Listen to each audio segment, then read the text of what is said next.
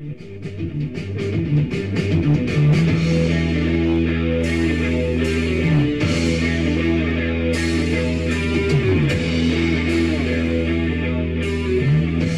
evening and welcome. You are listening to the Saturday Night Special. I am one co-host with the RANT Reloaded. I am Troy Shelby, and I am here with my co-host. I am Timothy Foudy, and I'm with ETERNAE VERITATIS. Roughly translated for all you out there who don't know Latin, that's eternal truth.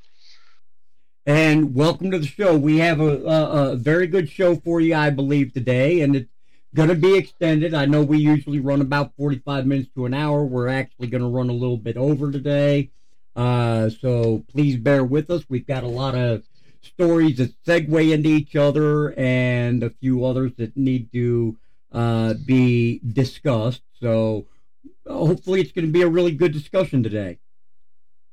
Yeah, I certainly hope so. And I will apologize now to both of our respective audiences. My kids are being loud this afternoon. They decided to wake up early from their nap. So if you hear them screaming in the background, don't worry. We're not doing nothing. They just like to be little screaming banshees on occasion. Any of y'all out there who've had toddlers in your life, I think you know exactly what I mean. And in that same venue, I will apologize in advance if I tend to have any flubs or what have you. I just went through surgery yesterday, so I am still recovering, so please bear with me. If you hear an ouch or a yell in pain, you understand why. Also, and don't forget to mention it, I know this is not really something that we like talking about on the air, but as someone who's had surgeries before, I'm telling you right now, the opioid-related craps are horrendous. So I get it. If he has to get up and go to the bathroom, I'll just keep on talking so that way there's no blank space in our podcast today. So that would be wonderful. And I do appreciate your understanding. So anyway, let's go ahead and get right into it. Today's date is Saturday, February 26th, 2022. And the top of the news, it seems, which is rightfully so, is the Russian invasion of Ukraine. I realize for some reason our president still refuses to address it as an invasion, but let's be honest, that's what it is. It is an armed military invasion. And let's be 100% upfront. We all know exactly why he's not doing anything about this Russian situation. Exactly. We know. Like, that's the one thing both of us have been screaming about for like the last 3 months now, is that everything the Democrats are guilty of doing, they project onto Republicans and try to say the Republicans are at fault for it. And then also on top of that, we're kind of seeing a pivotal shift, which we'll get into later in the show, but we can outline that particular topic right here now by saying that whenever the Republicans have better talking points than Democrats do, Democrats tend to try to hijack those talking points. Exactly. So, and that why is that? Because the Democrats know that they're jumping ship like it's the Titanic. Well, it's not just that. It goes back to something I said probably about 4 or 5 months ago with the whole Rittenhouse trial thing that we were talking about back then. I said it then, and I'll say it again. Democrats don't have a messaging problem. They have a message problem. Exactly. We don't have a message problem. We have a messaging problem. Exactly. We don't know how to reach the same kinds of, demographics they do. We can't. We don't have the infrastructure built up for it. We don't have the news media corporations in our back pocket like they do. But we do have a better message than they do. We do. So, we lack the propaganda machine. And you know what? Honestly, I'm okay with that. I do not believe mainstream media should be used as a propaganda machine. I believe, just like on this show, we try to maintain a journalistic integrity. We give our opinions. We report the facts as they are and our opinions on those facts. We do not try to control the narrative. We do not try to be the news. We just simply try to relay the news.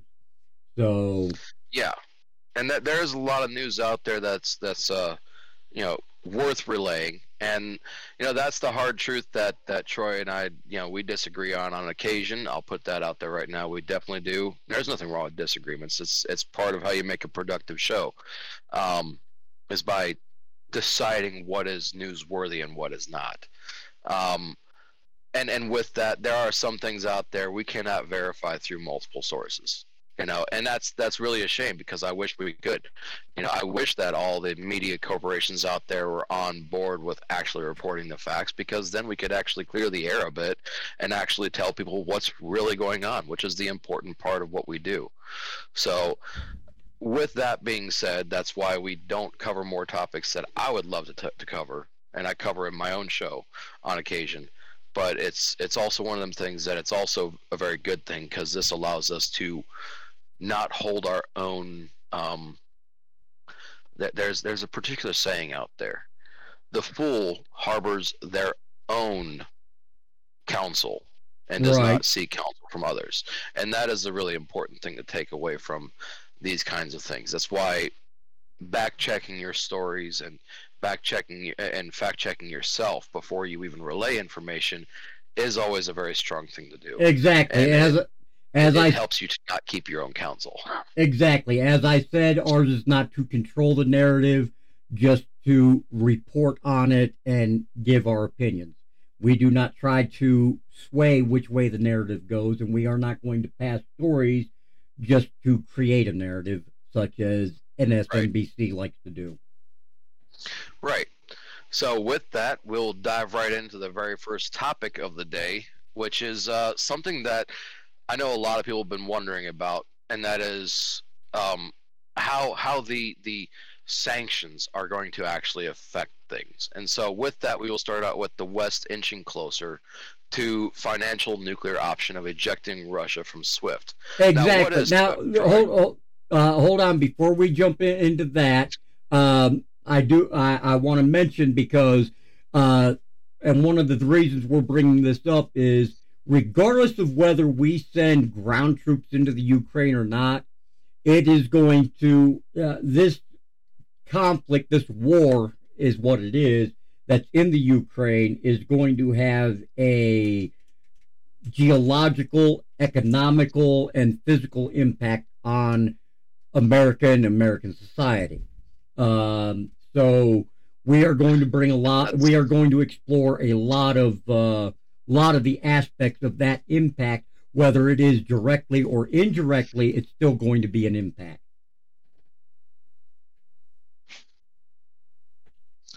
That's absolutely right. There is larger, more widespread impacts that this will have on this nation and everywhere else.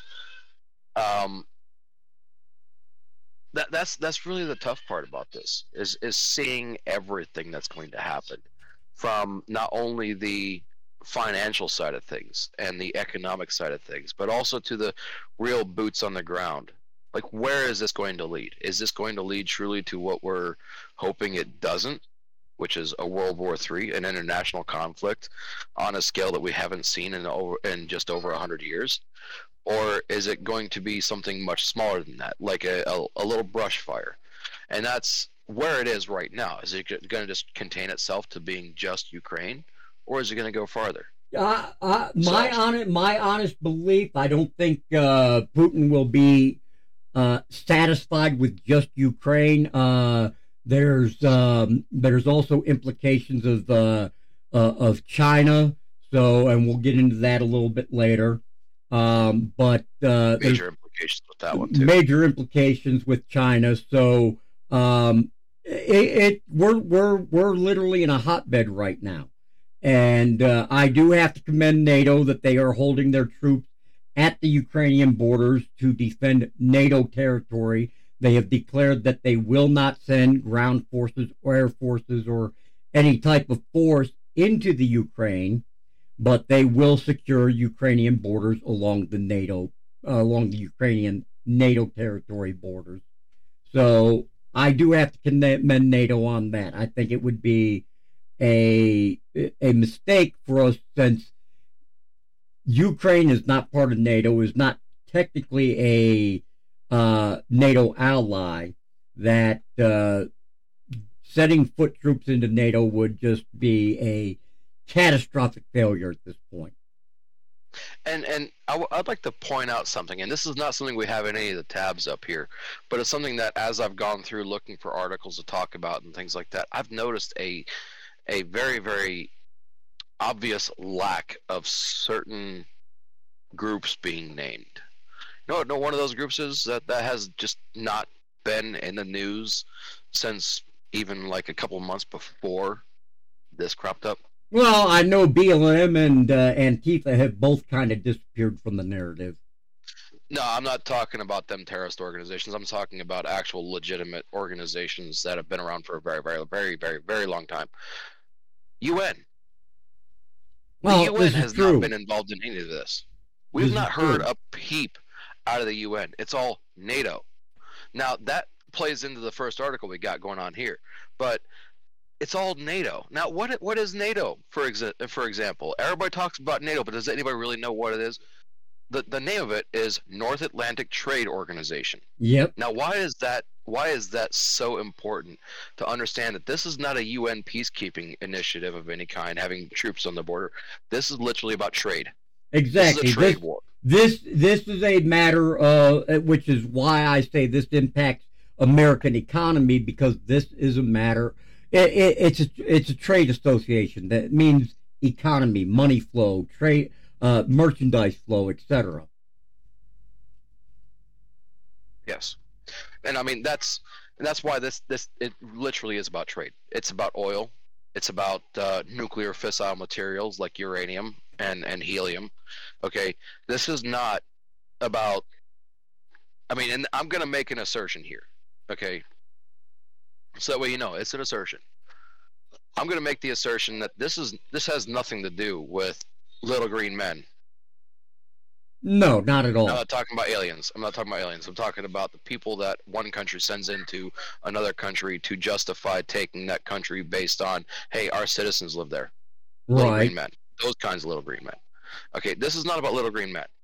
If they were just going to take eastern Ukraine, the area just north of Crimea, then that's all it would have been, was little green men. It would have been totally legitimate on that basis. Well, that is backed up by United Nations law. And this is like I was saying earlier to you in our private conversation, and why I say I don't believe Russia's going to stop with the Ukraine. Now, fortunately, right. Crimea is under NATO protection. The problem is Crimea sits on the southern border of Ukraine and has no other nations or states surrounding it. Okay. Right. Ukraine it's is surrounded by water. Which means if Russia succeeds in taking the Ukraine, they essentially cut Crimea off from all support. Okay. Now, we already know Putin wants Crimea because he's tried to invade Crimea before. Fortunately, we had a president that was willing to stand up to him a little stronger than just throwing sanctions at him, which we started out with that. Exactly. That president, we started out with sanctions, and it didn't look like it was going to go anywhere. But then we put a warship in there in the Black Sea and had some shots fired. Exactly, not at each other, but across each other's bow. But the thing is, these threats, these sanctions and threats of sanctions that our president is doing right now. Russia, the Russian ambassador has said point blank, and these are his exact words: Moscow does not give a shit about your sanctions. So the sanctions aren't going to hold Putin off. Okay, and I have no doubt that if he manages, and I think he's underestimated his chances in Ukraine, because the Ukraine government is willing to arm its citizenry so they can fight back, and their military strength is a lot stronger than I believe Putin anticipated on. But if he manages to succeed in the Ukraine, I can almost guarantee he's going to try for Crimea again next. Probably. I mean, I'm not going to say for certain one way or the other about that, but I mean, I do know that according to some of the stories we've had out there in the past few days, that Putin's also threatened military action against, against what is it? Sweden? No, it's Finland. Yeah, Finland and Sweden. Right. I believe it was. Let me take a look at my map over here. I can probably tell you exactly what it was. Well, he's actually made some Sweden and Finland. There's actually been some very harsh threats, like with the statement of any nation that interferes with our occupation of Ukraine will face consequences unlike they've ever seen in history. Which is a very ambiguous statement. There's not really a whole lot that you can actually say with that one. I mean, yes, it is ambiguous. Me and Tim do have a differ of opinion in what he's referring to out with that. I personally believe he's threatening large-scale nuclear conflict. Tim has another opinion on it. If he wishes to share it, he's more than welcome to. Oh, absolutely. I'll share that one because honestly, I don't care what anyone says about it. He's an ex-KGB guy, which means he's more of a spy, okay, than anything. He's a spy master, essentially. I mean, that's how he survived the fall of the Soviet Union, how he did. He'd have to be at that point in time. Okay, but he's not a Russian sub-captain, which those are the guys that would be, putting me on edge about whether or not they're going to launch nukes or not, because they had that power at their fingertips 24/7 for, years at a time. So that's why I'm not so concerned about a nuclear strike from Putin. Okay, I'm worried about how people react to that. Okay, I'm worried about people reacting to that and taking it the wrong way. What I'm thinking he actually means by it is cyber attacks, because right now Russia pretty much has the strongest cyber attack capability of any country around. I mean, just look at what happened to us last year. And our infrastructure with cyber attacks is supposed to be pretty strong enough that we can ward off stuff from China, But the thing is, somehow they managed to hack into our pipeline system and our meat processing systems and cut us off from those for a couple months. Like, seriously? So that's what that says to me. I do agree with you on that. I believe that the start of anything will be through cyber attacks. We know that pre-invasion of Ukraine, Putin started out with cyber attacks. He started out with false allegations of supposedly Ukraine was arming up to invade Russia, which is quite frankly a crock. There is no evidence. He's made the claims, but he's presented no evidence to anybody in the world that these claims are actually legitimate.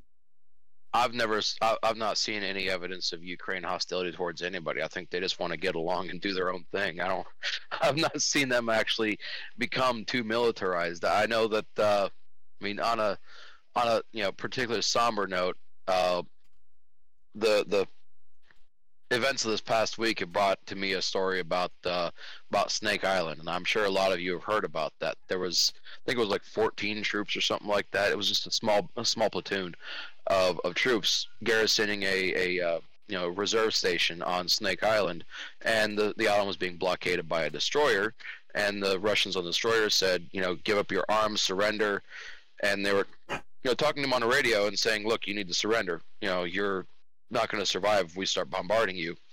And the Ukrainian guys looked at each other. What should I tell them? Go F off? And sure enough, they did. The sad part about it is that those brave soldiers, lost their lives. Yeah. But I'm sitting here. I'm kind of like, at this point in time, my wife does a lot of this, extra research for me. She has, several different video apps and all that. And she follows a lot of people from around the world. And she has a couple people that she's been following that are in Ukraine and have been watching this kind of stuff going on. And then there's even people from Russia that she's, kind of picked up videos from. And the people of Russia are not on board with this. No, they aren't. They were told that they were just going in there to seize the portion of land that their citizens were living in, which was in the far eastern portion of Ukraine. And they weren't told that they were going to be going in there and killing people in Kiev. Exactly. And of course, the Russian propaganda news has claimed, by order of Putin, that that all of Russia is on board with these actions. Yet we see videos of Russian, even in the heart of Russia, in Moscow, citizens being arrested for peaceful protest.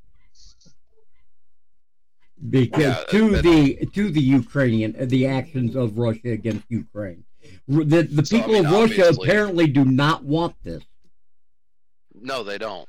They don't back up this military action. They think it was wrong, and that's the unfortunate truth about it, people. And that's something that I want to point out to everybody. And I know we're getting a little bit off topic here, but that's fine. You know, we can be off topic a little bit.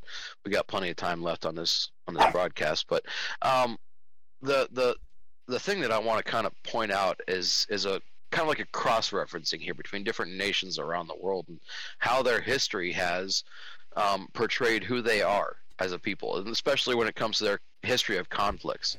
Like, for example, India. They're an entirely defensive nation. Right. They've been in a lot of wars in the last 100 years, but they have never been in the war that they started. They've always just defended. This is true. And that says, and the thing is that because of it, they've also been on the defense. They've also won every single war save one war, and that was the Indo-Pakistani War. And that only reason why they didn't win that one is because it was a ceasefire. Right. They have won every other war, like hands down, they won. So when Russia takes these kinds of actions, and for the most part, America has only been a defensive country when it comes to that. People might be able to argue and say, oh, well, we were in Desert Storm offensively. We were in Afghanistan offensively.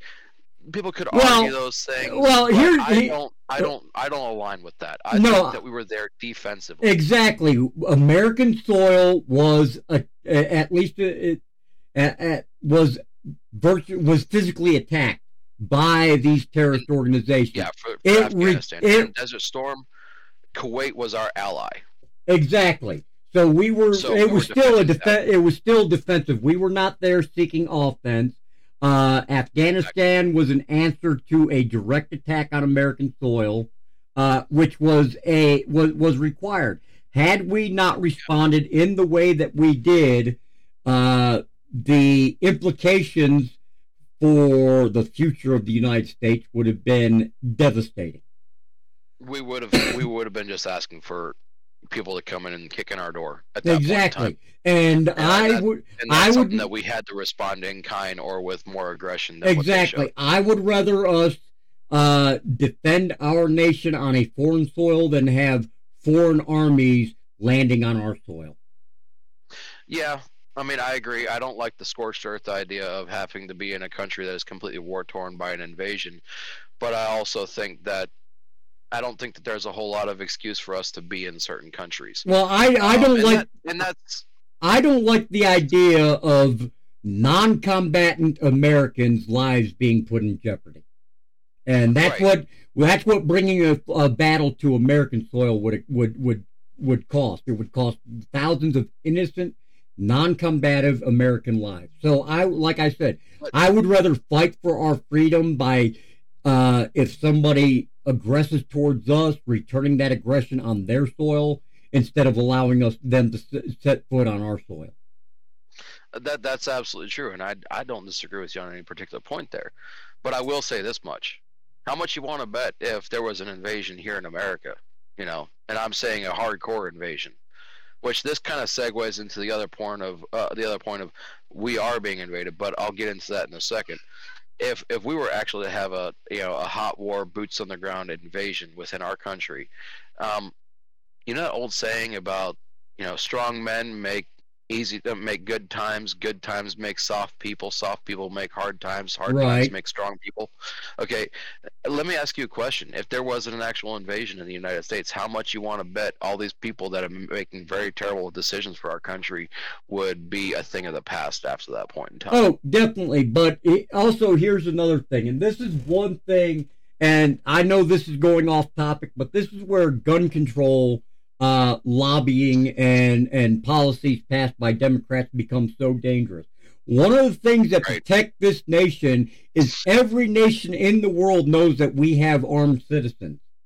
Okay, a rifle behind every blade of grass. Exactly. That's what that General Admiral Yamamoto said. I think it was. Exactly. I think it's his name, wasn't it? And that is what keeps that is honestly what keeps our enemies at bay. If these progressive leftist ideology of gun control actually follow through and become law and get passed, America becomes to the rest of the world attackable. Paper tiger. We become somebody that it can be invaded because our citizens are unarmed. If our police and our military, are the only ones with the capability of fighting, you can guarantee we will be facing mass attack from several directions. I mean, personally, I've always been a fan of a certain war law being put into effect with our nation. It's something that the Israelis do, and I think that our nation could benefit from it, especially our younger generation. For one, it would teach them a lot of skills that they just flat out don't have. I mean, I'm not talking about anybody in particular here. Tide eaters. Sorry. Excuse me there. What was that? Was that a cough or a sneeze? I don't know. But right. Our younger generation could benefit from the military discipline that a mandatory service law could you know what? bring into play. I do think everybody should serve. I do. But one of the but you have to serve something. Let me elaborate here, and it's not going to be in complete agreement with you, Tim. I'm sorry, but one of the things that makes our military one of the strongest in the world is that we have a 100%, at least at this time, we have a 100% voluntary military. Okay, history has shown that people that volunteer for the military versus nations that have mandatory military service for every citizen once they hit a certain age, that the volunteer military is better trained and more effective in combat. Well, that can still be a lot of what happens with our military, even if mandatory service is put into play. See, here's the difference between our two ideas here. I'm not just talking. You know, this is where we're differing on this. Is that you might just be thinking I'm just saying mandatory service across the board for a short period of time for everybody, and that's the only way our military functions. No, I'm not saying that. I'm saying that's the initial thing for every American citizen. Okay, is mandatory service. Serve a year, 2 years, 4 years, whatever, your choice. And that's where the voluntary aspect of it comes. People can still volunteer to become career military guys, and that's where all the extra top-notch training would come from. So our military really wouldn't suffer. We would just have two different tiers of military. We'd have the mandatory military stuff, and then we'd have the voluntary military stuff, which is where all of our experts come from. It's where all of our marksmen, our top trained people that can actually go in and get a job done. Yes, but here's the thing. Would just be like the reserves, Okay, that's all they would be. It's just the reserves. Here's the thing. Okay, and I'm speaking from military experience. Okay. The backbone of our military is our newer members. The backbone of the military is the private. Okay, that is privates even got deployed. Yes, they do. Okay. I was for certain that our military was an army of sergeants. No, it was not. You were only a private as long as you were in basic, and then after that you got PFC or corporal or something like that. Not all. No, it does. Honestly, it does not work that way. There are privates in that after basic training. You have to spend so much time in service before you're eligible for a promotion to the next rank. You also have to have pretty much outstanding conduct within your unit in order to get that promotion. You have to go through a promotion board, have the knowledge and everything else. You have to answer questions, military history, military procedure, etc. So before you get those promotions. So yes, we do deploy privates to combat. We do deploy privates around the world. Okay. And that is the backbone of our military. That is our main fighting force. Okay. Right. So this is why I say a mandatory service. Well, that would put everybody that is private under the mandatory status, okay, which would be detrimental. Now, one thing I do believe, and it's only again, a technical side effect that I would say with it. That's why I was saying it's more like reservist rather than actual core military. Well, okay. You know what? Even when I retire ranks, I would rather be active duty than reservist. So I wouldn't want to be reservist because I'm higher rank. But the thing is, transfer to different branches of the military. That's why I'm saying everybody should mandatory serve as a reservist, so that way you get the training, you get a skill set, you get discipline instilled in you, but you're not taking away from the Army, you're not taking away from the Navy, you're not taking away from the Marines, you're not taking away from the Air Force. They're still very highly trained in specific branches, but the reservists would carry the brunt of the mandatory side of things, but you'd still have the ability to say, hey, I want to volunteer to join the Army, and you can still get that extra training. You can still become that pinnacle, sharpest aspect of our military, just like everybody else who serves in the Army is. Well, see, here's the thing. Away from the overall Army. Even reservist and National Guard, okay, regardless of the branch they're reservist or National Guard for, they go through that branch's regular active duty training. Right. So they are right there with the active duty personnel when they're training. Okay. Oh, I don't know. But like I said, if you look at world history, combat related history, a volunteer army, and this is what makes our army one of the most powerful in the world, because we are a volunteer army. When we initiated the draft back in Korea and Vietnam, we suffered because of that, because we had people fighting who did not want to be fighting. Just mandatory. Same difference. Draft back then. Draft is, you don't even really get that much basic training. You get basic training, and then they put a gun in your hands and tell you to nonetheless, go fight a war. Draft means military. When a draft is initiated, that means mandatory service. Okay. Yeah, it does, but I'm saying it's a different kind of mandatory service. We had a lot of people in Vietnam and Korea who did not want to be there, and we suffered as a result of it. Okay. Yes, but I think our country has suffered without it too. So, that's the thing, because our military recruiting numbers have been at the lowest they've ever been. In the last 10 years, we've been at the lowest numbers we've ever been. Now, this stipulation I would put in that because people, both men, when they turn 18, are still required to register for the draft. Well, women want equal rights in everything. As such, I think it should be required that women register for the draft. Yes, it is unlikely we will ever see another actual draft unless it is U.S. soil that the combat is taking place on. But I don't believe it will be U.S. soil, sir. I don't think we will actually see another draft. But I do think that since men are required to register for a draft and women always want equal rights, and we do give women equal rights, that part of that equal rights should involve equal consequences, which means women 18 and over should have to register for the draft. I'm doing a little hand signal right underneath my article over here. Right. I think that the draft might happen again. And I mean, I'm with all due respect, I respect your viewpoint on it, being ex-military. I do. But I also think that you're not taking it far enough to see the point that I've already been at here on this, is that I'm not saying that our military would have any detriment to it, because the larger aspects of the military, which is the 4 branches, they are larger than the National Guard. They are larger than the reservists, okay, because they get more funding. Yeah, but believe it or not, a lot of times reservists, National Guard is not actually supposed to be deployed overseas. They're supposed to be for the defense National Guard. Exactly. They are a state-regulated military. They fall under the command of the governor of each state. Yeah. But they do become activated on a federal level as well.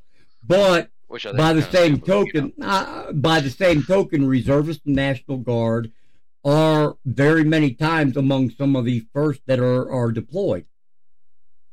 Absolutely they are. But So I'm not saying I'm not saying that the National Guard or the reservists wouldn't take a hit on training standards for a little while, but they would get back up to where they've always been because of the fact that once most people see, this is the one thing I understand about psychology that a lot of people just kind of gloss over, is that as much as people say that they hate systems or constructs of how things have to be done, I understand one other thing to it, and that other thing is that most people crave structure. well, Okay, like they crave structure, and once they have it, it's hard to let go of it.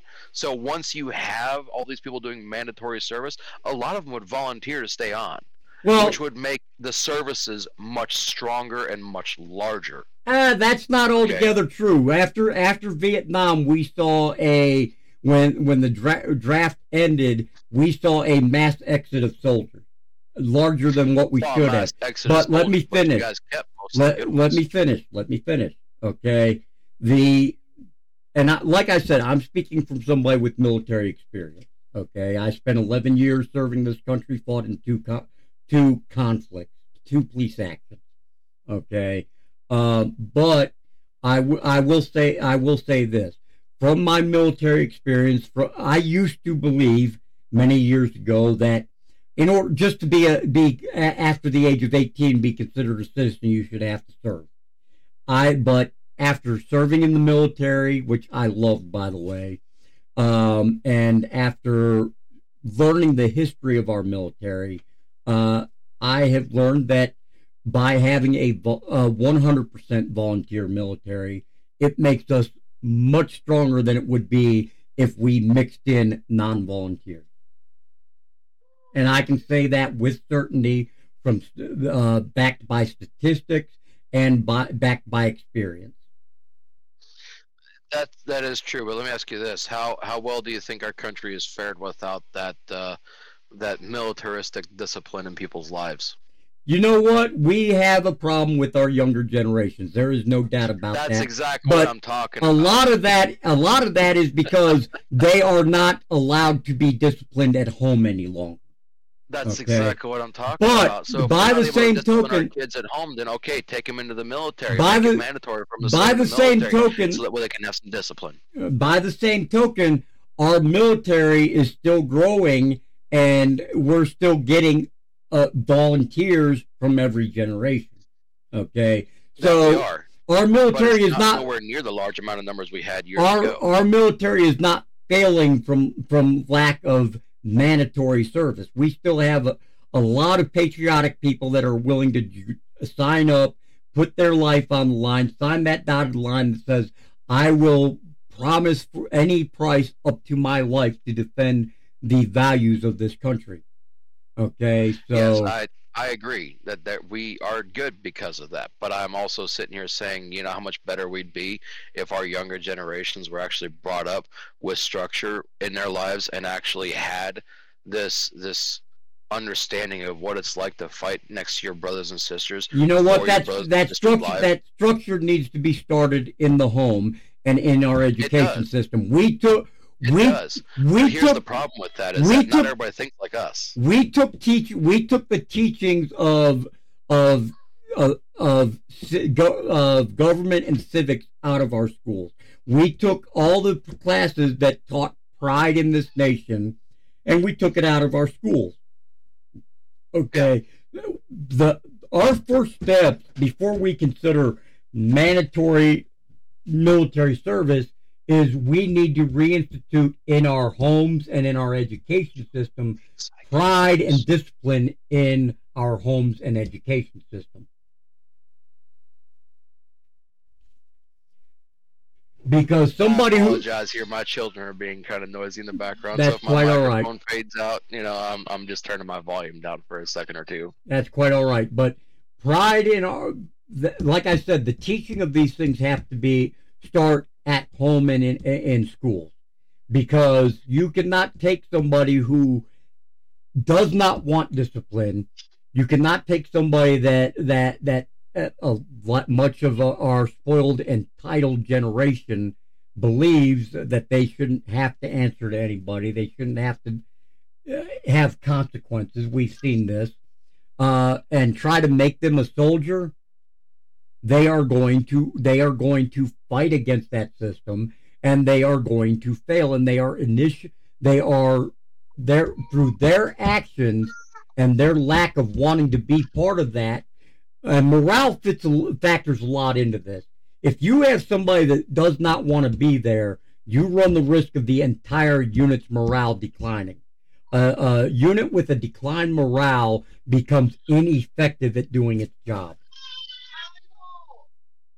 I totally realize that, but we have definitely gotten off topic. We've talked about this particular topic for about 20 minutes now, so let's move back into our primary. Yes, definitely. But by the way, it was a good topic to get off into. It was. So, but I still have my mandatory thing. I still want to see that primarily because of other nations that have truly benefited from that, and I'm talking about just in a reservist sense, just in a National Guard sense, because for one, those kinds of jobs teach skills, and that's the main reason for it, because we got a lot of young people these days that want to go into government and try to say what restrictions are necessary to keep jobs safe when they don't have any understanding of what it takes to do that job. So that's why I'm saying those kinds of things that could teach them those skills and actually put their hands on the ground in the dirt, getting dirty with everybody else is doing that job. Now that right there is kind of important. If you're going to start making rules about that job, I think you should have to do that job first. Let's look at that for just a moment. I know it's still off topic, but let's look at that for a brief moment. Okay, to a point, I can agree with that. I think if you plan on getting into politics, if you plan on working for a government agency like the Department of Defense or the VA administration, I think you should be required. You have to have served. Yes, prerequisite for those types of jobs should be that you have to have military service. Okay, I do not believe. I do not believe we should have a loser like Joe Biden in office that has never served a day of military service in his life. Heck, didn't he dodge the draft? I believe he did. Okay. Yeah, so he did dodge the draft. I do not believe our commander-in-chief should become commander-in-chief without having any military experience. Better yet, I think it should be an automatically disqualifying factor if he dodged the draft. Oh, I agree with you. That says that he had a complete and utter disdain for this country at that point. Exactly. That's why I'm like, that doesn't make any sense. If he can dodge the draft and become president, what kind of sense of patriotism does that really instill in the nation at that point?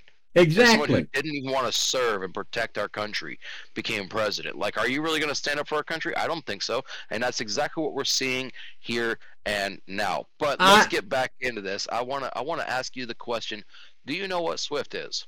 I'm honestly not entirely familiar with that acronym. Okay, SWIFT is the global interbank system, payment system, and what that would do is it would cut Russia off from the overarching monetary system of the West. Now, that right there would kind of be like the whole thorn in the lion's foot, so to speak, because what they're trying to do is they're trying to crank up the price of fuel, which means that if they got kicked out of SWIFT, what would that do? That would shut off the oil tap, because then it means he couldn't sell to the West anymore. Because if he's cut off from their banking system, there's no way to get money to him. They're going to turn off that tap. Right, and Biden has already addressed cutting off the major financial institutions and banks that hold Russian accounts. Right, and I mean, honestly, I'm not really a fan of this kind of economic warfare kind of thing. Really don't care for it. Honestly, I think it's kind of backhanded. I think it's stupid, and I think it's right on the same line as cancel culture. Honestly, I think if you're going to have a fight, I think the assholes who start wars should be the ones that actually fight them. Honestly, and on that, I'll say I do agree. I find this type of economical warfare, sanctions and whatnot, they're unpredictable.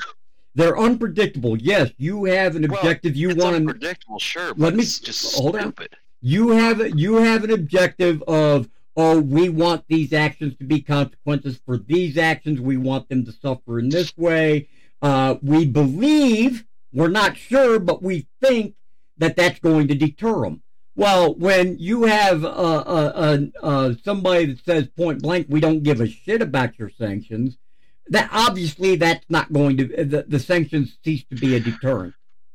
So, that's why I say they're unpredictable. You've got your objective that you hope they meet, but there's no guarantee they're going to meet them. It depends on the resolve of the person you're putting the sanctions against, and Russia particularly, not the entire country, because we see, as we mentioned earlier, we see there are protests in Russia by Russian citizens against this action. But the resolve of the Russian government is to take the Ukraine. So if their resolve is stronger than ours, it doesn't matter what sanctions we put into place, they're going to push through.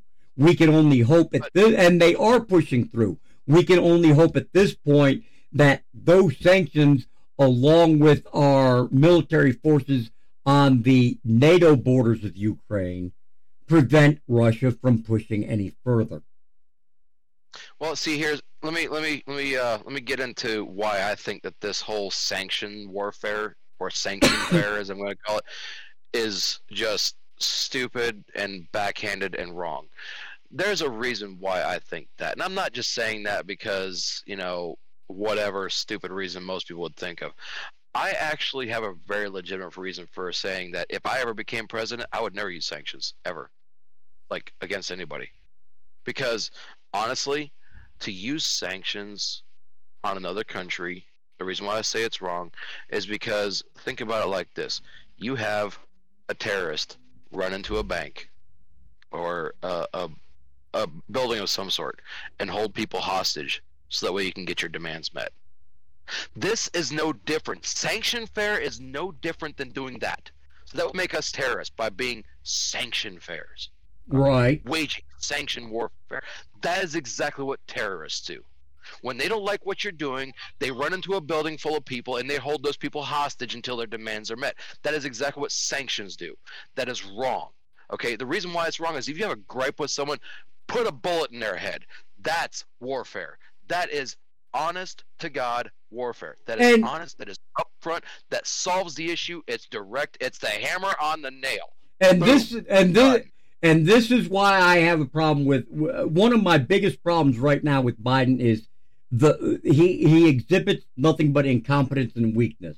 And the reason I say that, why has Russia waited till now to try to annex any territory besides Crimea? Okay, why? Because in the past, even under Barack Obama, as pathetic as he was, as pro-Islam as he was, every president has made it clear: if you do not comply and you do something that puts the United States at risk, there will be severe consequences more than just hitting your pocketbook. Okay, two of the greatest presidents we ever had in my lifetime, at least. Okay, and I know I'm going to get a lot of hate mail from any liberals that listen about this, but two of the greatest presidents was Reagan and Trump, and that's because, yes, they used a strong arm. They didn't go and aggressively attack other people, but if you struck out against the United States, they answered with equal or higher violence. They said, okay, you're going to mess with us, we're going to bomb the shit out of you. It's that simple. And we had a strong foreign policy that told the rest of the world, do not, excuse my language, but do not fuck with America. We don't portray that message under Biden. As I said in my podcast the other day, the world is leaders, let's put it in the terms of a pack of wolves. Okay? The pack of wolves, in wolf society, if the alpha male, which has been up until this point the United States, becomes old, sick, and weak, the other wolves will begin to gang up on that alpha male to remove him as alpha and instill another alpha. Okay. Well, I got news for you. The wolf pack is turning on the alpha male because our alpha male is a weak, incognitive, pathetic excuse for a president. And that would be Joe Biden. Yeah. Let me give you the flip side of the coin, though.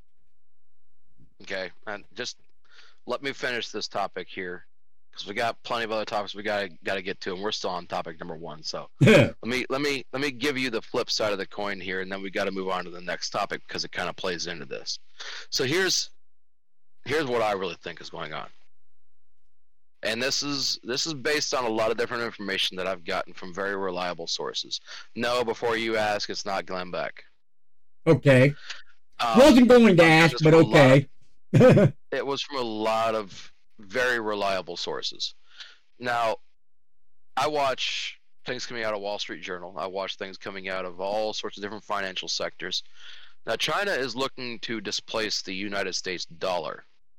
And the United States dollar, what is it based on, right? That's the one question that everybody tries to ask, and I haven't really ever had a really good answer for it, but then I started to realize it's based off of oil. Right. It's called the petrodollar, and the reason why it's called the petrodollar is because it's based off of oil. It's based off of black gold.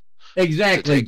We took our money off of gold and put it on black gold as the value currency for it. Exactly. So, even our Social Security and veterans benefits, the cost of living increase that recipients of those receive every year is literally based the amount that we receive, the percentage that we receive, is based on what oil prices is per gallon or per barrel. Right, and so now I guess the one strategy the United States or Biden could be playing at with this whole thing is, hey, let's bleed Russia dry. Well, Russia has oil reserves on par with what we have in Alaska, okay, and we have a lot in Alaska, more than the Saudis have. So my whole point in this, and it's not really the whole point, but the beginning portion of this point is that this whole thing is about oil. And it's not just about Nord Stream 2. It's about oil in the larger streak of things. Exactly. Because they are trying to displace our ability to have our debt-based system with our currency. Now, the reason why that's important to recognize, because of the one way that we could fight Russia in this that isn't sanctions related, okay, but it would completely make every play that both China and Russia make in the coming 10 years completely impotent. Because why is China playing so hard for Taiwan? Why are they threatening Taiwan? Exactly. It's not because of the technology level of Taiwan. It's because of oil. Exactly. In and the South China Sea. And with him saying that there are signs that Russia and China have actually been working together, and China has just decided to let Russia go first with their invasion into the Ukraine to see how it plays out. They want to see the United States reaction and the rest of the world's reaction. But make no mistake, depending on how Biden finally ends up handling this will depend on whether China activates and tries to invade Taiwan. If we come off weak and unable to or unwilling to defend our allies, then I can promise you Taiwan will be next invaded by China. Well, there's more to it than that. Like I said, I don't even think that matters that much. And the reason why I don't think it matters that much is because what has been going on in Europe for the longest time now, and what this whole thing is kind of over. It's about Nord Stream 2, right? Or this is what everybody's saying. Right. It's about Nord Stream 2. Well, Germany just last week, before Ukraine was even invaded, before Vladimir Putin even said he was going to invade, okay, Germany went ahead and down-checked, like completely canceled all their contracts with Nord Stream 2, which is exactly where the pipeline was going to come into, was Germany. Okay? Right. So when they did that, they kind of said what was going to be, and that's why Russia went ahead and pulled the trigger. Because I think what they're trying to do is they're trying to make the oil tap get shut off. I don't think they're worried about keeping it on. I don't think Putin's worried about keeping it on. That's why he said, your sanctions don't mean anything to me. Because Exactly. he wants us to turn it off. He wants us to kick him out of SWIFT. He wants us to do that so that way China can kick off their side of things and then displace the United States dollar because they are the only ones producing oil. Well, not only that, I think in Putin's eyes, our taking that kind of action makes us, in his eyes, the bad guys. So he's justified in it. So he feels justified in everything he does. I don't think justification means anything to him. He's KGB, dude.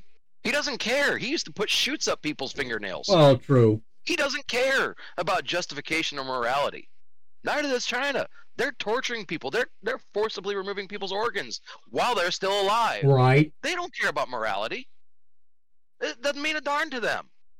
This is about forcing everybody else into a situation where we do exactly what they want us to do, and that is turn off the oil spigot and force them out of SWIFT, which then would make them have the only capability to produce oil between the South China Sea and Russia. Right now, with our oil taps being shut off in America, right, and pipelines being shut off in America, we're not producing oil, so we have no backstop.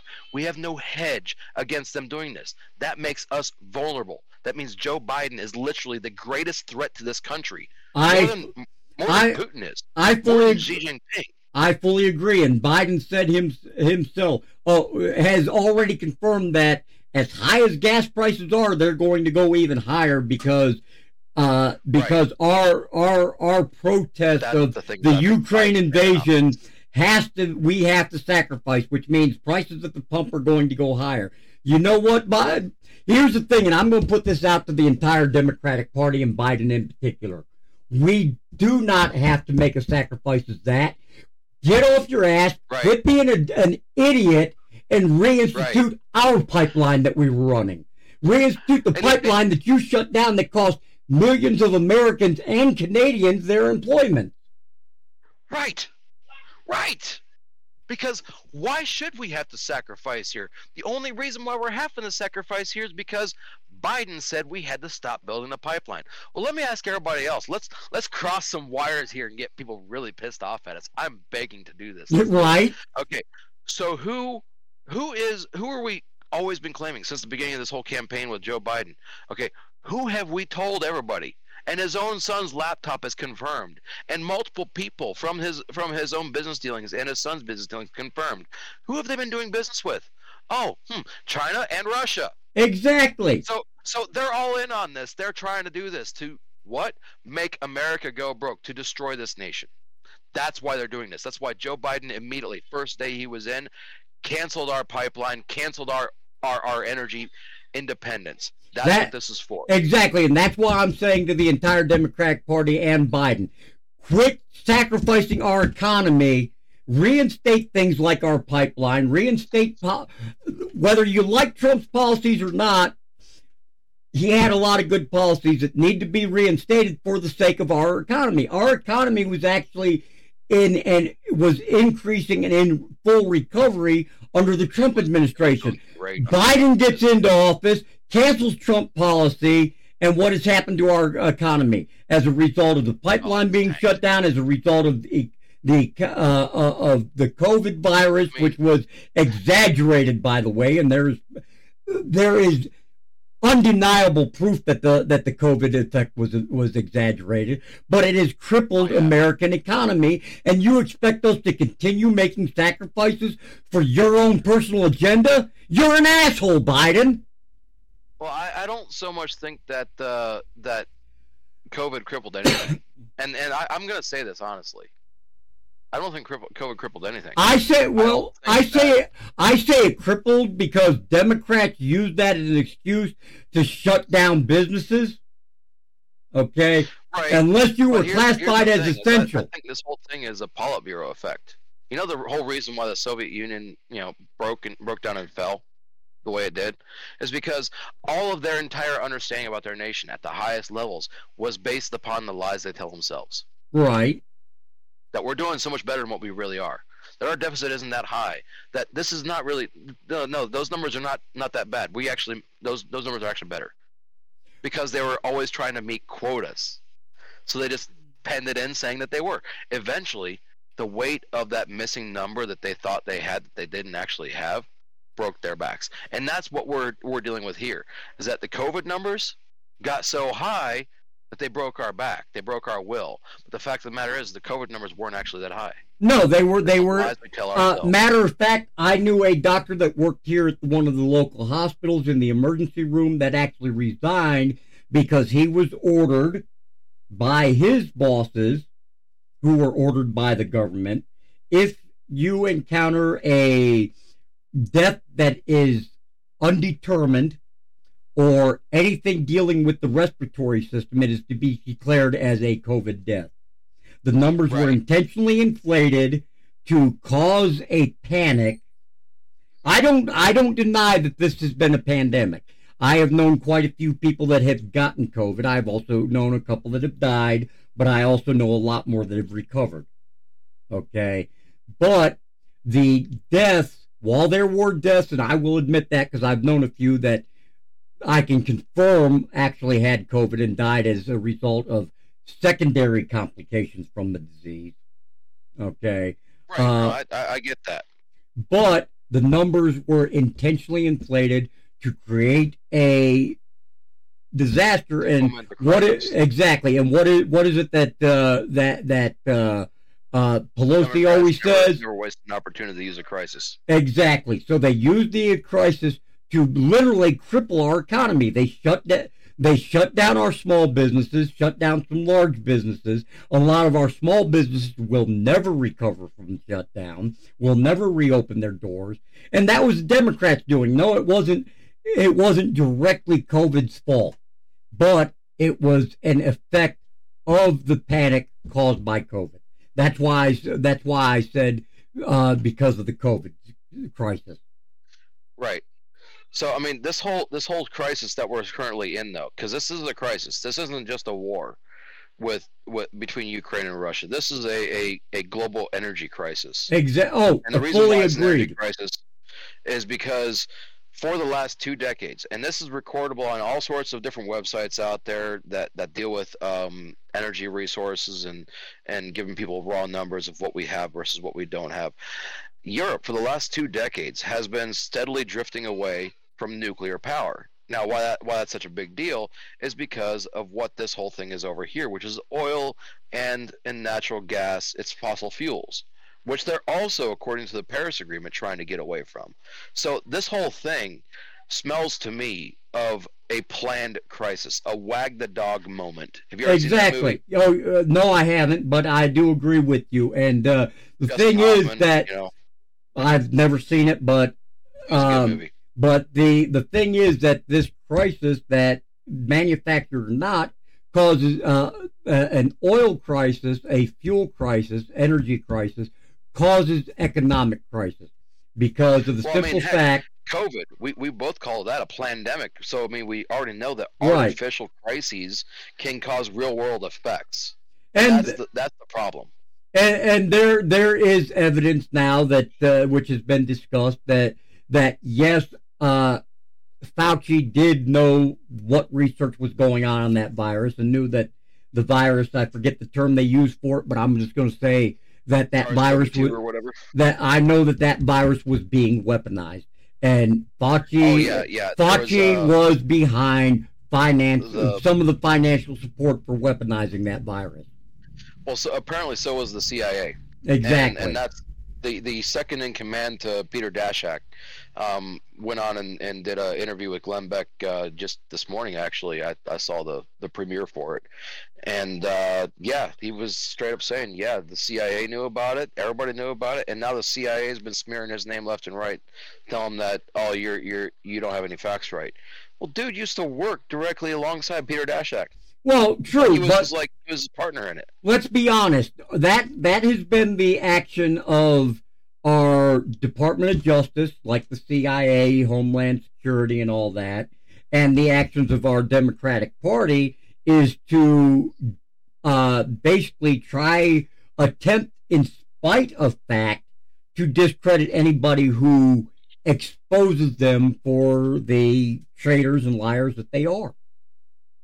Oh yeah, I mean that's obvious. But I want to jump over to this other topic here because we're kind of Let's running low move on on. time and we haven't gotten very far here. I want to jump onto the finalized critical mineral list because I think there's a point in here that that is very important to the discussion we have been having, and it's a good segue into the next topic after that. So in 2018, we had a approved list of things that our economy was to be focused on. It was a 2018 critical mineral list. Well, apparently, the new list for 2020 excludes several critical minerals from that list, and those minerals include helium and uranium.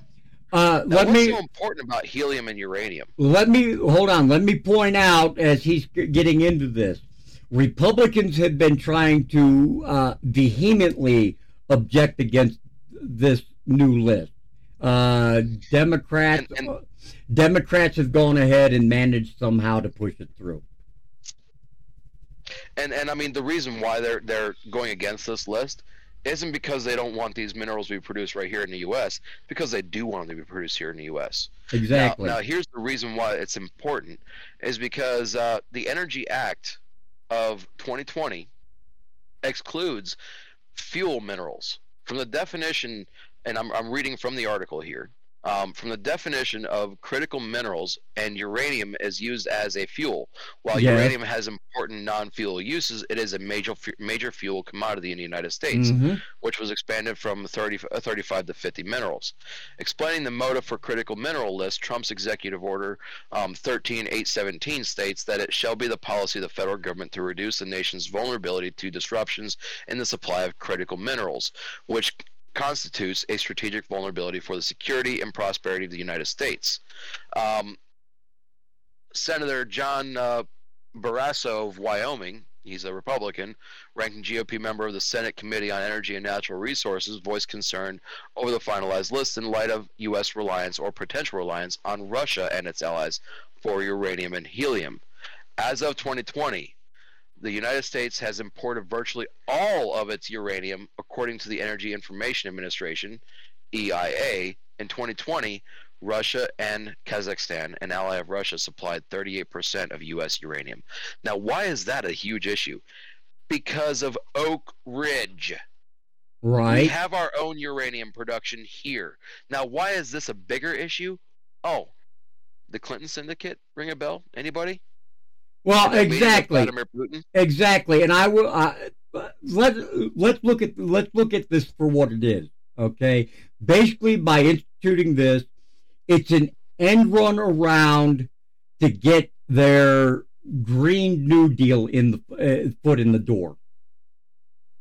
That's what it is. It's an end run.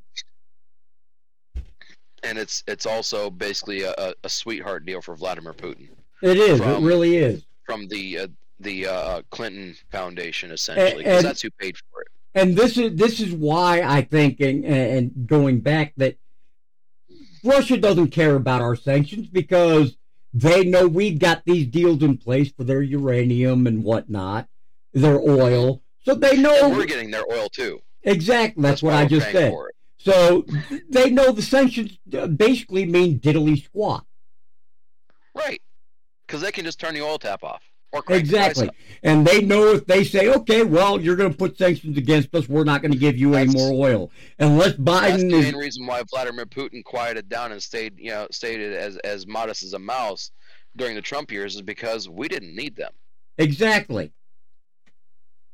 Okay. But now under the Biden administration, with his weakness, Russia's taking full advantage of it. Player now because we need them more than they need us. Exactly. Funny how that works, isn't it? So, I mean, like I said, this is all just a end run to get the Green New Deal foot in the door, in a hope to underhandedly, without the American people realizing it, push their Green New Deal agenda through. Right. So that kind of comes into the next topic, though, about the Biden nominees. Okay, now that's important is because of one, we've seen the new nominee for Supreme Court, which let's face it, these Supreme Court nominees that they're trying to put in are all basically buffer zones against anything that we can do, because for personal personal gratification, I guess you could say, or basically making it so that way I'm looking better to you guys out there. I don't do it for that purpose, but more or less we could say it's like that. I've been working a lot with my senators here in Wisconsin to make Wisconsin energy independent from the rest of the United States. Well, okay. Yeah, if you look, speaking of Supreme Court, if you look, our Democratic Party has been actively pushing for current Supreme Justices to retire using, Biden's, they know Biden's not going to be in office long, and they've even said it. Biden's not going to be here for long. You need to retire. Why do they want him to retire? So they can put their own players into those seats.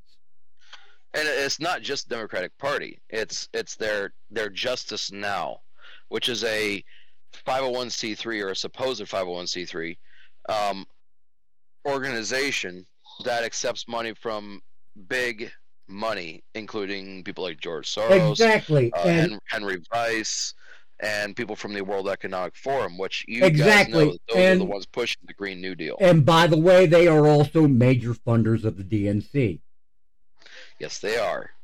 I mean, I think that's where 90% of their money's come from. Even Bill Gates is in on this whole round of Justice Now. Yeah. Which, hey, guys, didn't you know Jen Psaki worked for Justice Now for a long time? Okay. She wasn't actually on their roles as a hireling.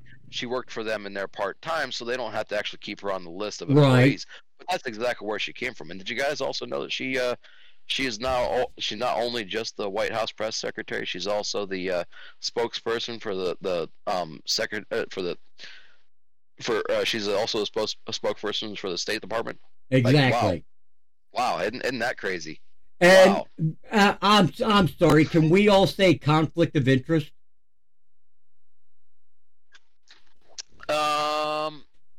Having her filling both roles is a direct conflict of interest to America. It really is.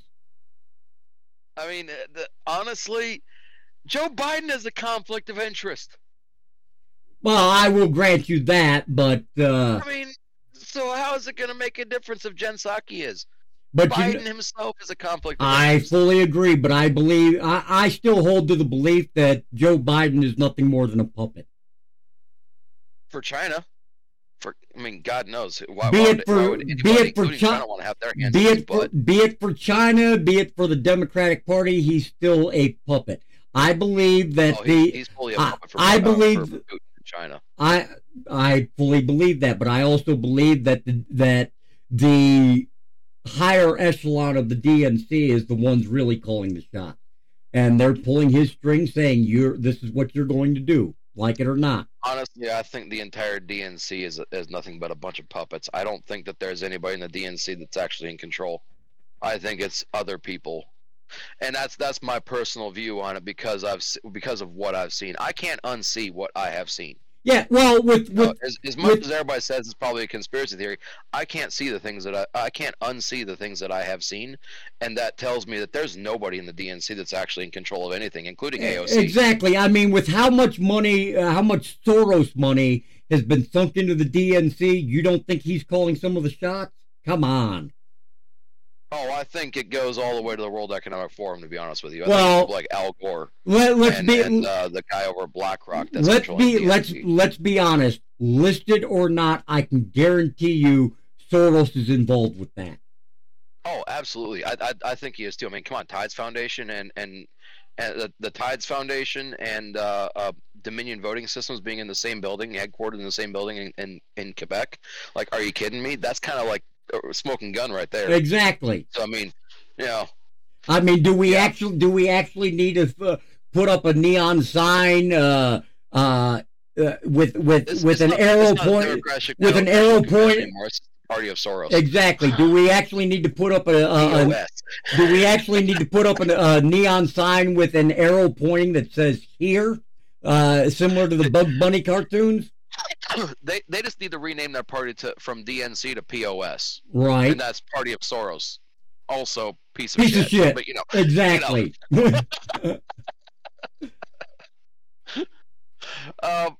But yeah, so Ted Cruz is doing a good job. He's holding up the nominees because of what Biden isn't doing. Because economic sanctions. But here's the thing. It ain't going to mean a darn if we don't get ourselves energy independence back. Okay, it's not going to mean a darn thing until we go after what's really important, the oil. Well, here's the thing. Yes, say that because that's what Afghanistan was about. Technically, that's what Iraq was about. It's what the whole thing in the Middle East was about the last 20 years. Was oil. Well, here's the thing. The matter is, if we don't go after this oil, it's going to be a bad thing for our country. But here's the thing, and I'm sure you're going to get into this, but I'm looking at the article right now. Cruz has done an outstanding job of holding up nominees in order to. But and I don't entirely agree with the deal that he made. I agree we need sanctions against the company that was making Nord Stream 2. But he dropped he made the agreement that if these sanctions were put in place against Nord Stream 2, that he would stop holding up the Biden nominees. So he has dropped his hold on them. It's that may be the whole thing, yeah. But the fact of the matter is, he is doing a really good job in saying, look, you need to start paying attention to what's really going to work. What he's saying about he's going to stop the nominations is meaning he's going to filibuster, a personal filibuster of the nominations. It means he's going to talk until they all go home. Yes, but if you look at this article, vote against it, exactly, and not hold it up. But if you look at this article, Cruz. It's headline: Cruz drops holds on Biden nomination. That means he's Biden instilled the sanctions, so Cruz has agreed he will not block the nominations now. Yeah, he will not block the nominations. Doesn't mean he has to vote for them. I personally, I think that was a bad agreement to make. It may have been a bad agreement to make, but the fact of the matter is that, hey, he's going after the right thing. This is kind of showing what the actual target is. And the actual target is the oil. The reason that I say this is bad, because Cruz is one of our strongest Republican representatives. And and the majority of the Republican Party, regardless of who is the minority leader right now, tend to follow Cruz's lead. Yeah, most of them do. I think there's only one person who might be considered more of a leader, and honestly, he doesn't get as much coverage as he should, as I think he's actually worth to the American people, and that's Senator Kennedy. Right. I think he deserves a lot of kudos because he brings the hardball questions. Oh yeah, I've watched him hundreds of times. He is amazing. He is absolutely brutal, and he doesn't care about whoever the chairman is. He has no problem putting people in their place. And the best part is he's so polite when he's just reaming these people. Exactly. Exactly. He makes them look like idiots because they're getting aggressive, shouting him down, and he's just being as sweet as cotton candy. Oh, but here's the thing. That means he has mastered the one thing that Churchill oftentimes described, and that is the art of tact. Exactly. And that is the art of telling someone to go to hell in such a way as they'll be looking forward to the trip. Exactly. Honestly, in my opinion, while Cruz is a major leader of the Republican Party, in my opinion, yes, Kennedy is a powerhouse for the party. Rock star. He's a rock star. Well, they both are, to be honest with you. Mm-hmm. Honestly, if either one of them run for president, I'd be hard pressed to decide which one I wanted in office. I think Kennedy doesn't want it though. He's seen too much, going with his uncles and stuff. So, I'm going to stay away from that. I'll just be a senator. Personally, if Trump does not run in 2024 or his daughter does not run, I hope Cruz runs again. If Trump, I hope Cruz runs. Now, granted, if it's a choice between Cruz and Trump, I still have to go with Trump. I think Trump was railroaded. I think he deserves another term. I'd feel like Twilight Zone if that happened. Honestly, I would. Because I mean, back during 2020 elections, during the 2016 elections, I'll tell you right now, I was all for Cruz at the very beginning, 100% for Cruz. And when he lost the primary against Trump, I was one of the first people to say, okay, solidarity. We got to stand with Trump, because Trump in this case was the lesser of two evils. Trump versus Hillary. Oh, granted, but all of a sudden Trump became this really awesome president. I was like, hell yeah, we voted for the right guy. I'm one of these people just from observing in my lifetime, and like I said, in my opinion, Reagan and Trump were our two greatest presidents. Okay, in my lifetime. 2020 and hindsight, yeah. And as such, I have the view that non-career politicians are the best choice for running this country. Right. Okay. I mean, especially in the position of president. Yes. I think that Reagan had some previous political experience, but he was not a career politician. No, he was not. No, he was by far not a career politician. I think career politicians is the problem with this nation. That's why I am a firm supporter on the states calling a whatever that thing is to impose term anymore. Actually, I believe that we do need to impose term limits on Congress and the Senate, just like we have on mayors, governors, and even the president. There needs to be term limits.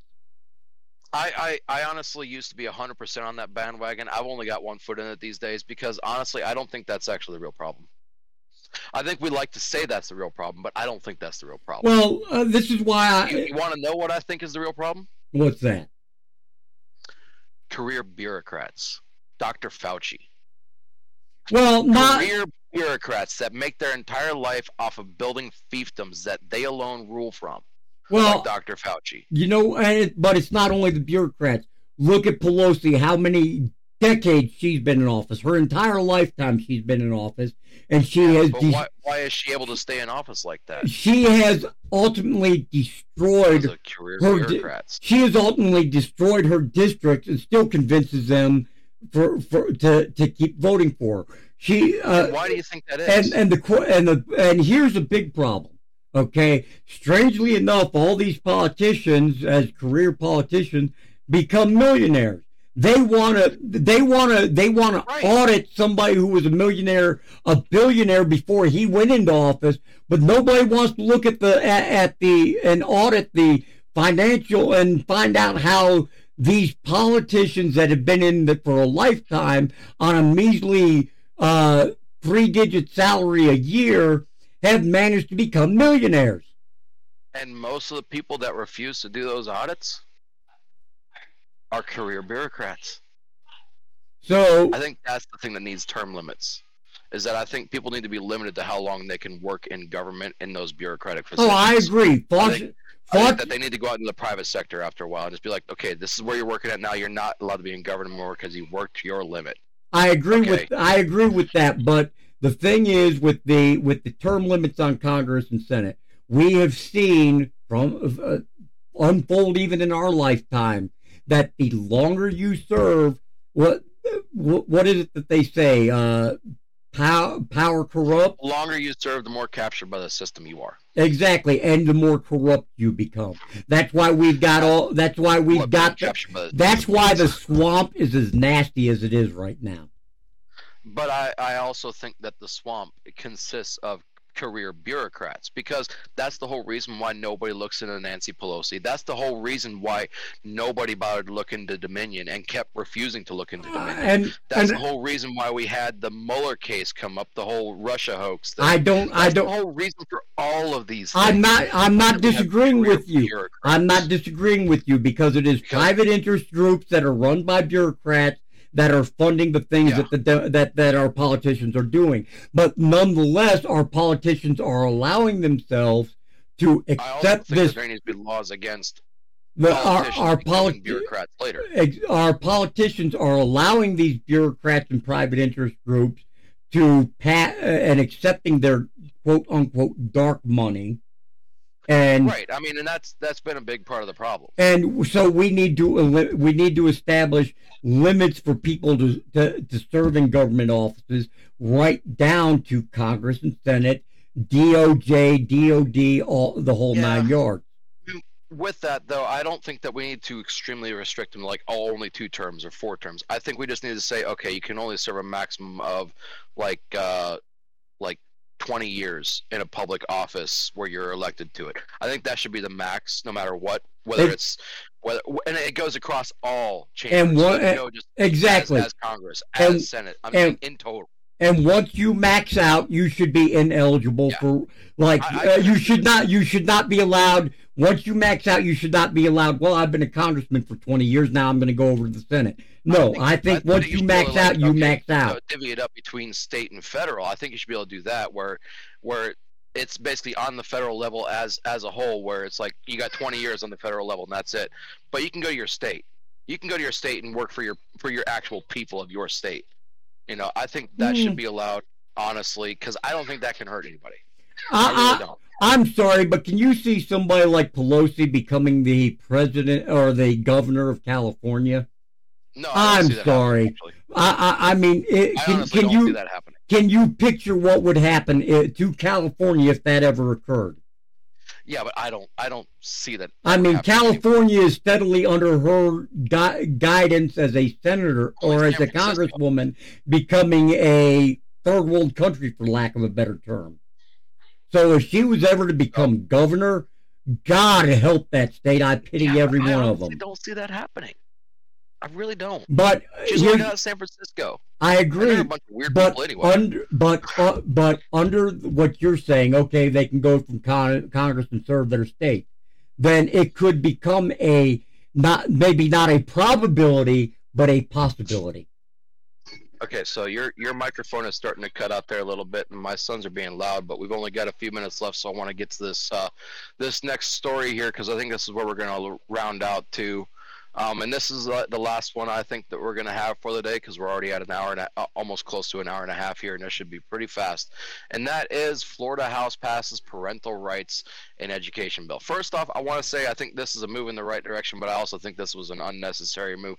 In the grand scheme of things, kind of unnecessary, but I think it is still at this point in time. Yes, and Florida State, for passing this, you deserve this. I know my co-host isn't going to hear it, but... Anyhow, I don't think you can clap.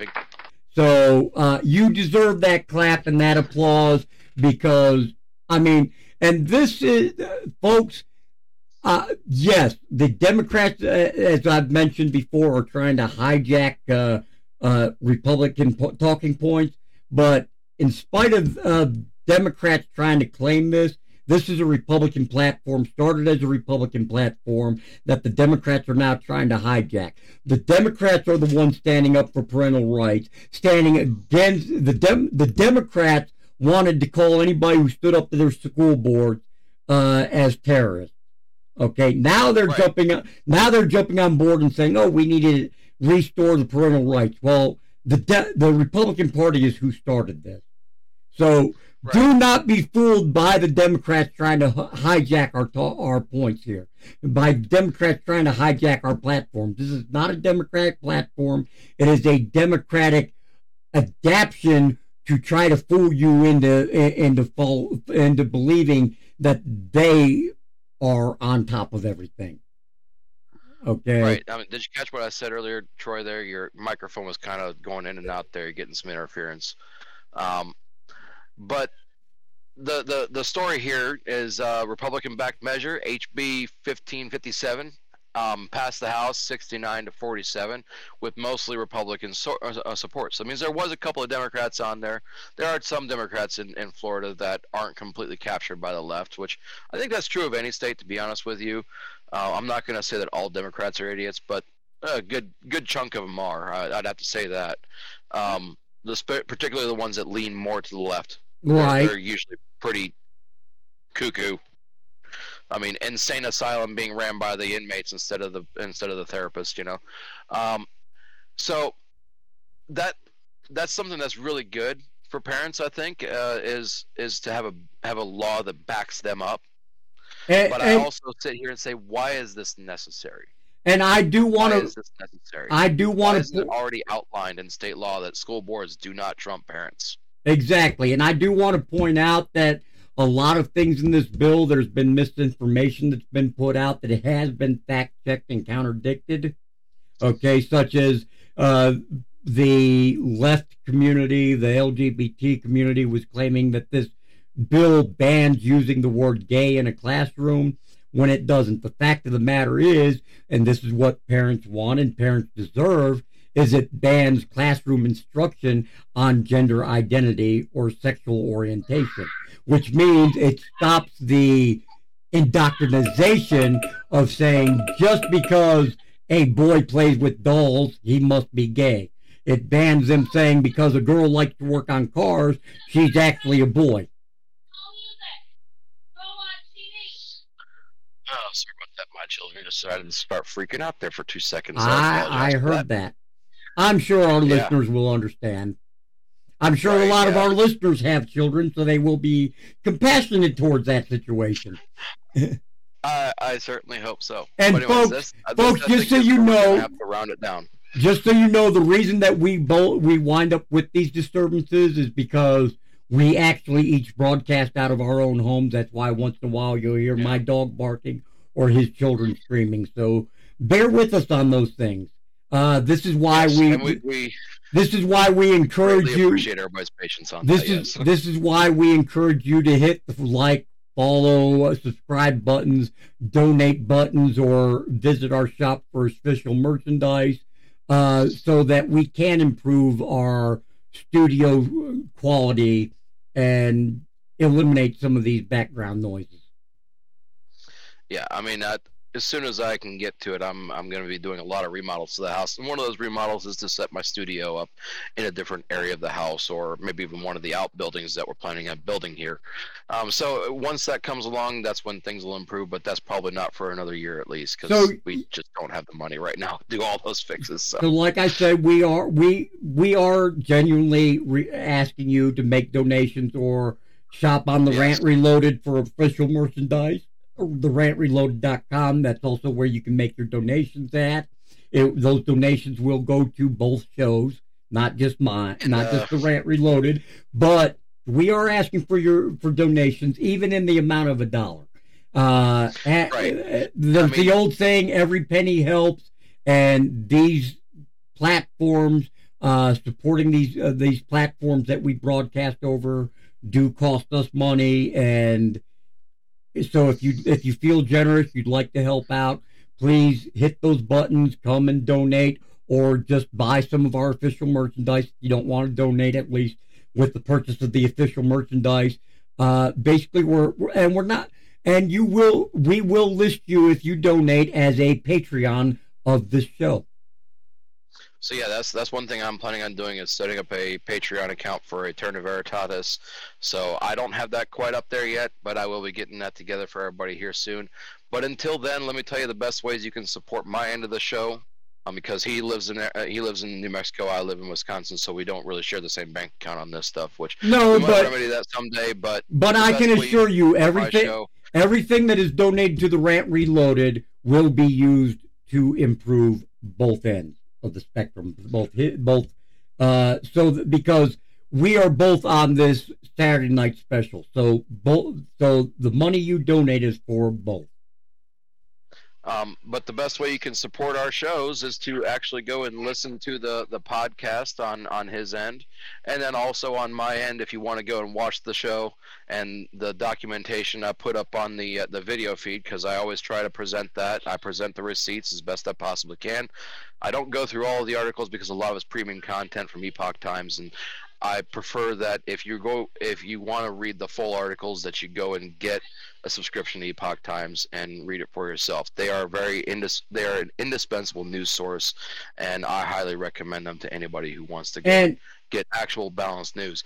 But the best way you can support my channel is to actually go and subscribe to my channel, so you'll get the notifications of when I post up material, but also leave rumbles on there and actually watch the podcast, because that's part of how they calculate what I get paid from Rumble, is not only views but also plays.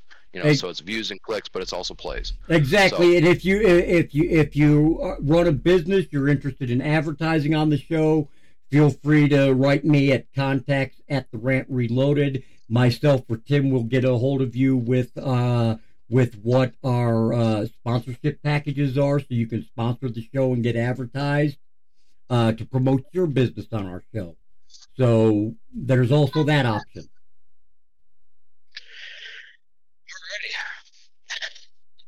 So the fun part's out of the way. and along with it maintaining integrity, we also do believe in transparency on this show. That's why we encourage you. Anything we say, go and search it out for yourself. Don't just take us at face value. But we encourage you search it out for yourself, come to your own conclusion. But with that being said, also if there's ever a legitimate request for financial records, I personally have no problem producing financial records associated with our shows. Same here, but I think this is where we need to end it up. We're at 1 hour and 35 minutes, so. Well, we are. So now that we've gotten the shameless self promos out of the way, right. Do you have any last thoughts? I honestly just want to tell people out there one thing. If you can get yourself out of the dollar, not because our dollar doesn't deserve support, it does. But right now, until we get someone else in office who actually understands what the financial monetary system and what this whole situation with Ukraine is going to be about, protect yourselves. That's what I got to say. Protect yourselves. Get into asset classes that are not easily affected by value of the dollar. And that means gold, silver, means muscle cars, expensive paintings, things that have intrinsic value. That's my final thought for you guys out there. Protect yourselves. In hard times, we'll all help each other out. That's not a problem. But it's kind of hard to help people out if you don't have anything to help people out with. So protect yourselves first. We'll look after each other when times get truly hard. Exactly. And let me just say that please, in closing, please remember those like, subscribe, follow buttons. And this is the Rant Reloaded, and your translation, please, because I still can't pronounce it. ETERNAE VERITATIS. This is both of us saying that if today's political situation isn't pissing you off, then you're not paying attention. Until next week. Hear. Until next week, God bless. God bless this great nation, and be safe.